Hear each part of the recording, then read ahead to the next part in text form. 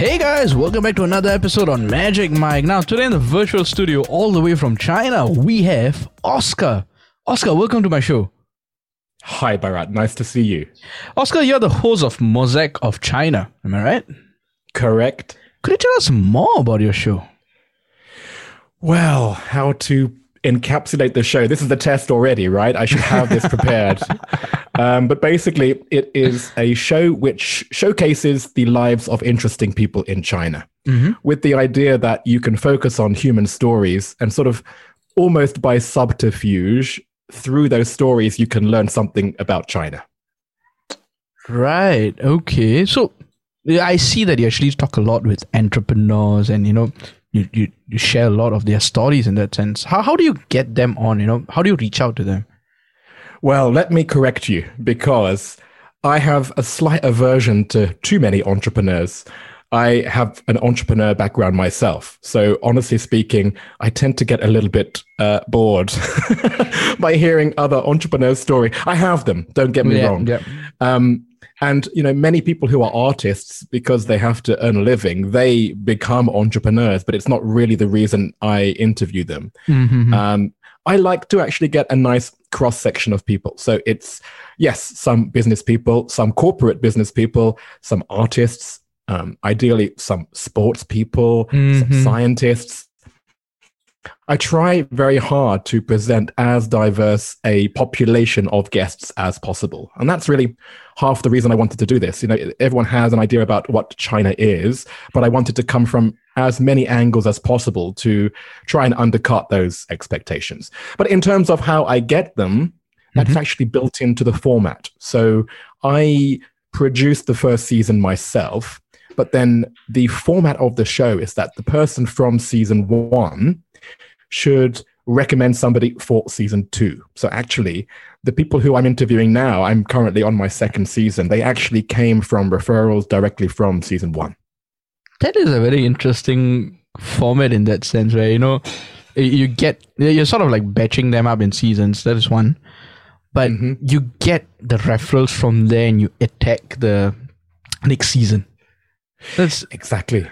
And that's actually the concept of the show. So Mosaic of China is so called because you have one tile, and then when they recommend the next tile, it's like a connective tile, and that's how the mosaic gets built out.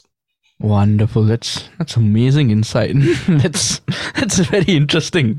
Oscar, so as a setup, when you started out this podcast, now I see that you're 61 episodes in to, Mosaic of China.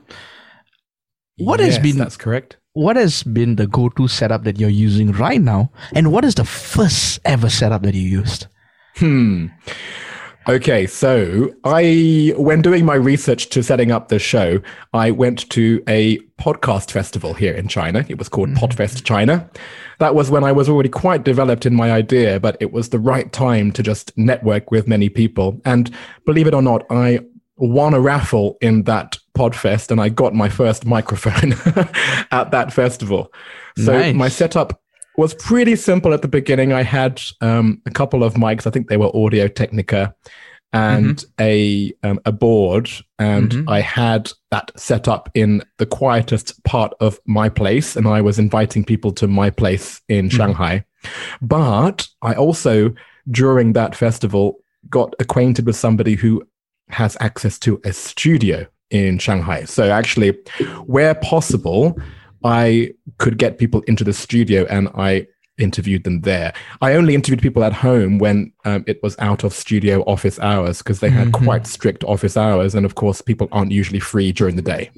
That was the first setup. Now I've slightly improved my microphones in season 2 for the ones that I do at home. But, and this is the lucky thing about being in mainland China, we have had a pretty COVID-free existence for the last, I would say, 14 months. So actually, I have still been able to use the studio, and I've been having face-to-face interviews. So most of season 2 have been recorded face-to-face in the studio.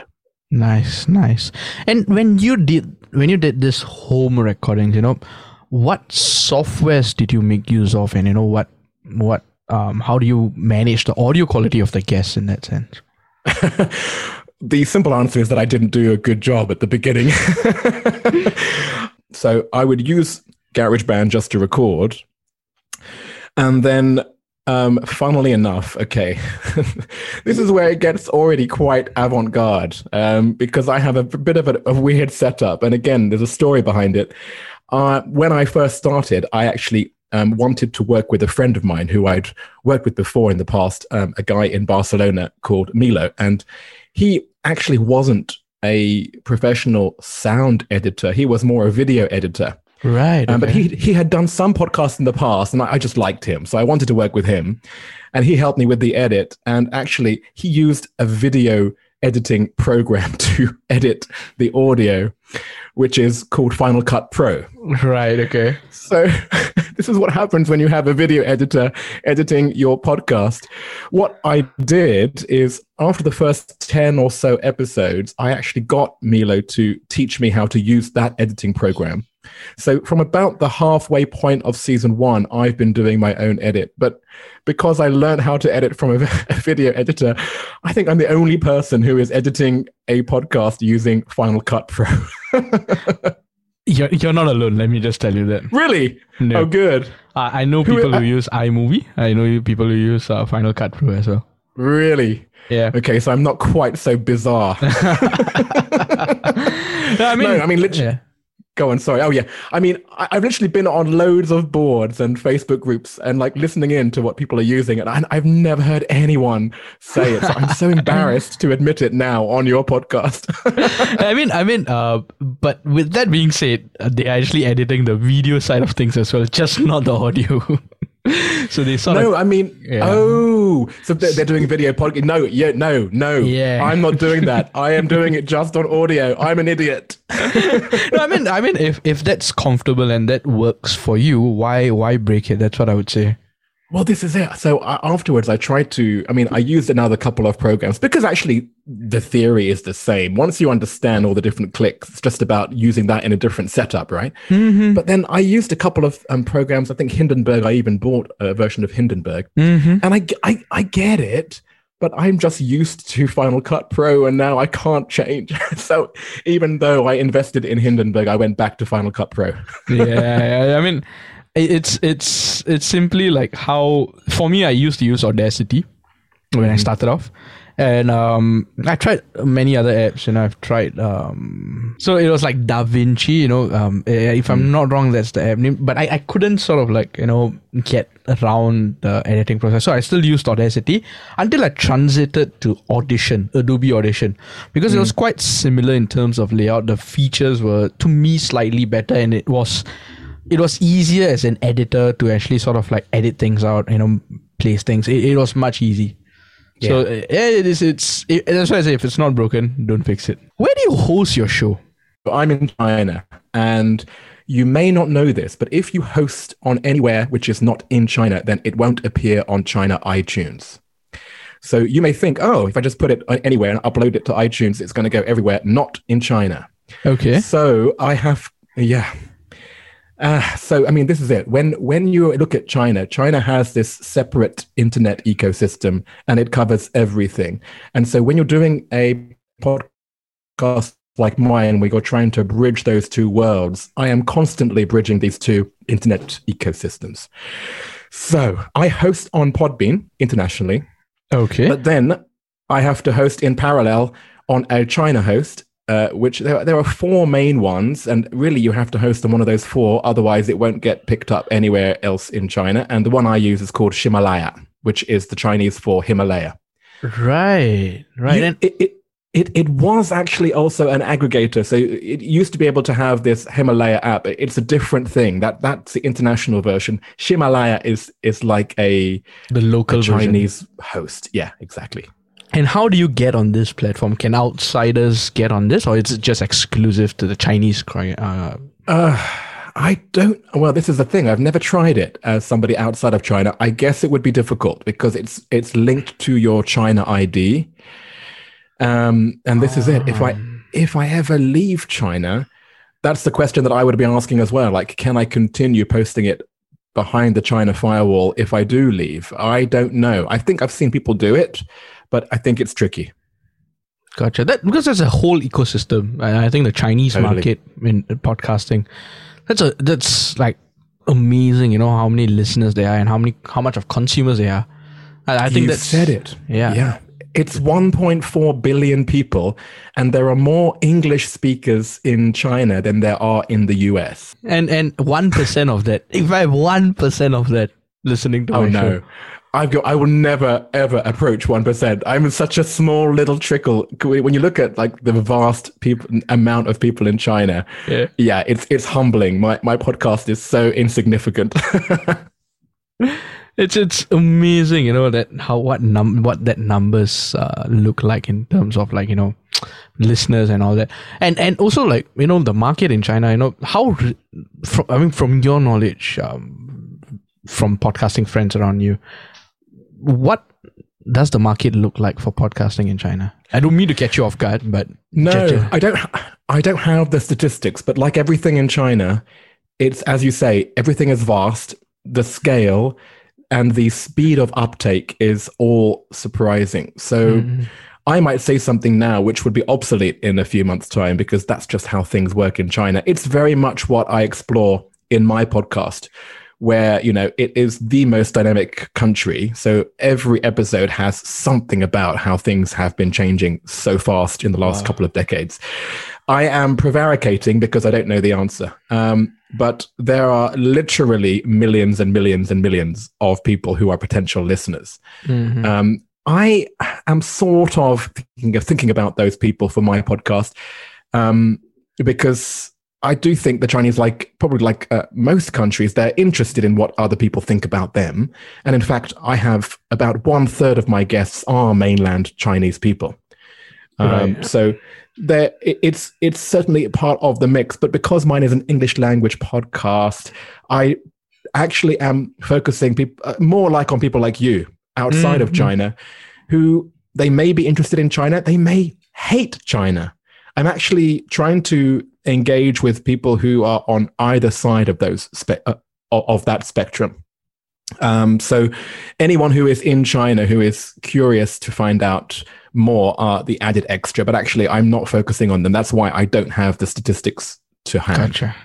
And so in terms of promotions, do you have a two-way promotion, or do you just do it one track? How do you promote your shows? I mean, this is the question which every podcaster hates, right? It's the most painful part of any podcast, and I'm no exception. I do all the usual things that you have with other podcasts, so using Instagram, using Facebook, all those normal ones. I do like LinkedIn. So LinkedIn is interesting because it's the one place actually where you can get people in mainland China and outside of mainland China together on the same platform, which not many people actually realize. But of course, Facebook is blocked here. Instagram is blocked. All of the regular things that you would think about is blocked. YouTube, anything Google related, forget it. So LinkedIn is quite useful. What else I do is WeChat. So WeChat is the super app here in China. I'm sure by now you've heard about it. Yep. And I have some WeChat groups where you can have up to 500 people who are in each group, and they're engaging with the content, and I post lots of images and other things, and that's quite a lively community. I have quite a few groups now because you reach the maximum of 500, so you have to keep on creating new groups. So that has been an interesting one. It's the China internet ecosystem again. Yeah, so for whatever I'm doing, I have to think about doing it twice, because there has to be one for people outside of China and one for people in China. But then it's, to me, I find it interesting. Like, do you see because as a normal podcaster, you promote it, you get one traction, but do you see like a difference between that double promotion? Like, this market is doing better, this is not doing so well, or, do you see any difference there? I don't really track that carefully enough. And that's actually a conscious decision, because I'm the kind of person who, if they had a chance, I would just sit there and watch the numbers go up and go and refresh. I mean, that's just slightly part of my personality. So I know that. And so I don't overthink the audience too much. I look at the overall number. I mean, I can see, because I've got two separate hosts, I can see what listeners I'm getting on the Podbean one and what listeners I'm getting on the Himalaya one. Mm-hmm. And right now it's basically weighted, I think 3/4 are on Podbean, one quarter are on Himalaya. Right. And when I say Himalaya, that gets pushed also to the China version of iTunes. So you don't have to actually listen to it on Himalaya. But that's the various platforms. That's the thing. Yeah. And then because I have such diverse guests, it's not so much about which platform, it's about which guest I have on any show. So if I have a guest which, let's say that they work in branding, then I would post on LinkedIn and I'd get a big bump based on branding people listening for the first time. If I post about, a different kind of person, like an architect, for example, then boom, that week I'd get some architects listening in. And the idea is that, if they enjoy that first episode they listen to, hopefully they'll stick around and listen to more. Mm-hmm. But a lot of them, I think, they'd listen to the one that's relevant to themselves and then they would drop off. So I'm trying to get as much traction as possible that way, thinking about the people rather than the different ecosystems. And in terms of, audience, coming just a point on audience, how do you get your audience involved with your show? I'm in the process of changing that. Mm-hmm. But basically at the moment, I've got the WeChat groups. So, when I post there, I post all the visuals because my podcast actually has been designed with a strong visual element. There are lots of things where I'm just trying to nudge people who are listening to actually look on the social media, not in a casual way, but actually in a very concerted way. And so when that happens on WeChat, there can be a nice sort of conversation on these groups, and that is quite engaging. It hasn't been too successful, though. I think I've over-policed the WeChat groups a little bit too much, so people are a little bit scared to talk. So what I'm going to do is I'm going to engage more with my Patreon supporters in the future. So I have a Patreon, Nice. and I have of course, there is an equivalent in China because there has to be two. So the app in China is called iFadian, which is basically the Patreon of China. I'm laughing, but it's frustration. And so what I'm trying to do in the future is I will engage them a lot more in terms of contributing to the content. So right now, I give those Patreon and iFadian subscribers an extra 10 or 15 minutes per episode. It's a longer version of each episode, right. Which is nice. So they get something back for just giving me a little bit of extra monetary support. But then what I want to do more in the future is to get them more involved. Like when I'm about to do a recording with a guest, I want to ask them, hey, since you're a Patreon supporter, do you want to suggest a question, for example? And try and get more engagement that way. That's in the future. So it's all theoretical for now. But I hope to do that more because actually when people are more involved, I do think that it starts to work better as a concept, as opposed to just me sort of talking into the ether. And Patreon, that's quite interesting because I recently came across a podcast called Dungeons and Daddies. What the hell is that one about? I'm not saying I'm a fan of cosplaying or anything, but it's cosplay. I just came across it, and funny enough, Bharat. monthly they make 170,000 USD on Patreon. Yeah, right. This is it, and this is where. See, that's where my attention was like 170,000. It's done by 4 guys and a lady. 170,000. That it's not the Dungeons and Daddies which got my attention. It's that figure that got my attention. Wow. Yeah. Well, I mean, this is it. If you have a niche, then you can, and you have to be passionate about that niche. It doesn't work if you're not. Then you can really own that, and then you become this hub for people. It's actually the biggest weakness of my podcast because I could have done a niche podcast on, let's say, something in China. It could be anything. Let's say cosplay in China. Honestly, the biggest niche, the more defined the niche, the better. But I'm not doing it for Patreon supporters. I'm doing it actually for myself. And if I stuck to the same topic every episode, then I would bore myself silly. And so that's why I've made this series so diverse where, you can get someone who is talking about an aquarium one weekend, and then the next person's talking about journalism, whatever. It's because I myself get bored very quickly. So it's actually a weakness of the show, because I'm never going to get that kind of traction with a podcast about China, and especially when I'm trying to appeal to people who aren't already engaged with China. It's a tricky one to actually focus on get that amount of traction. Gotcha. Yeah. So that's actually probably like the one piece of advice that I would give. If you want to make this into a commercial enterprise, then don't do what I'm doing. If you want to do it as a passion, then follow what I'm doing, but it's not going to make much money. And interestingly, you mentioned something about your content.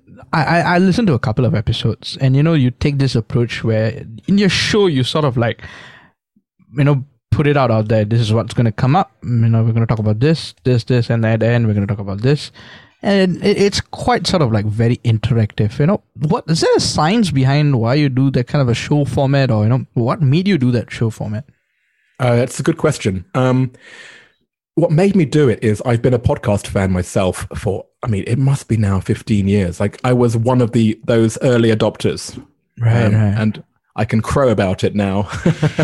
Yeah, I'm one of those awful people who say that. No.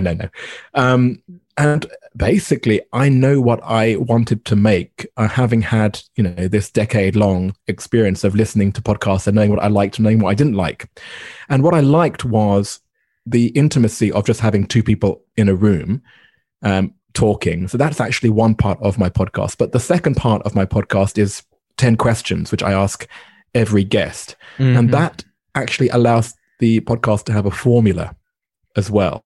So you have like this open-ended first part, and you have the formula in the second part. But what you're asking me is about when I do the intro and the outro, and that's also a conscious decision. So I do want to sort of frame each episode to the listener in the way that I want.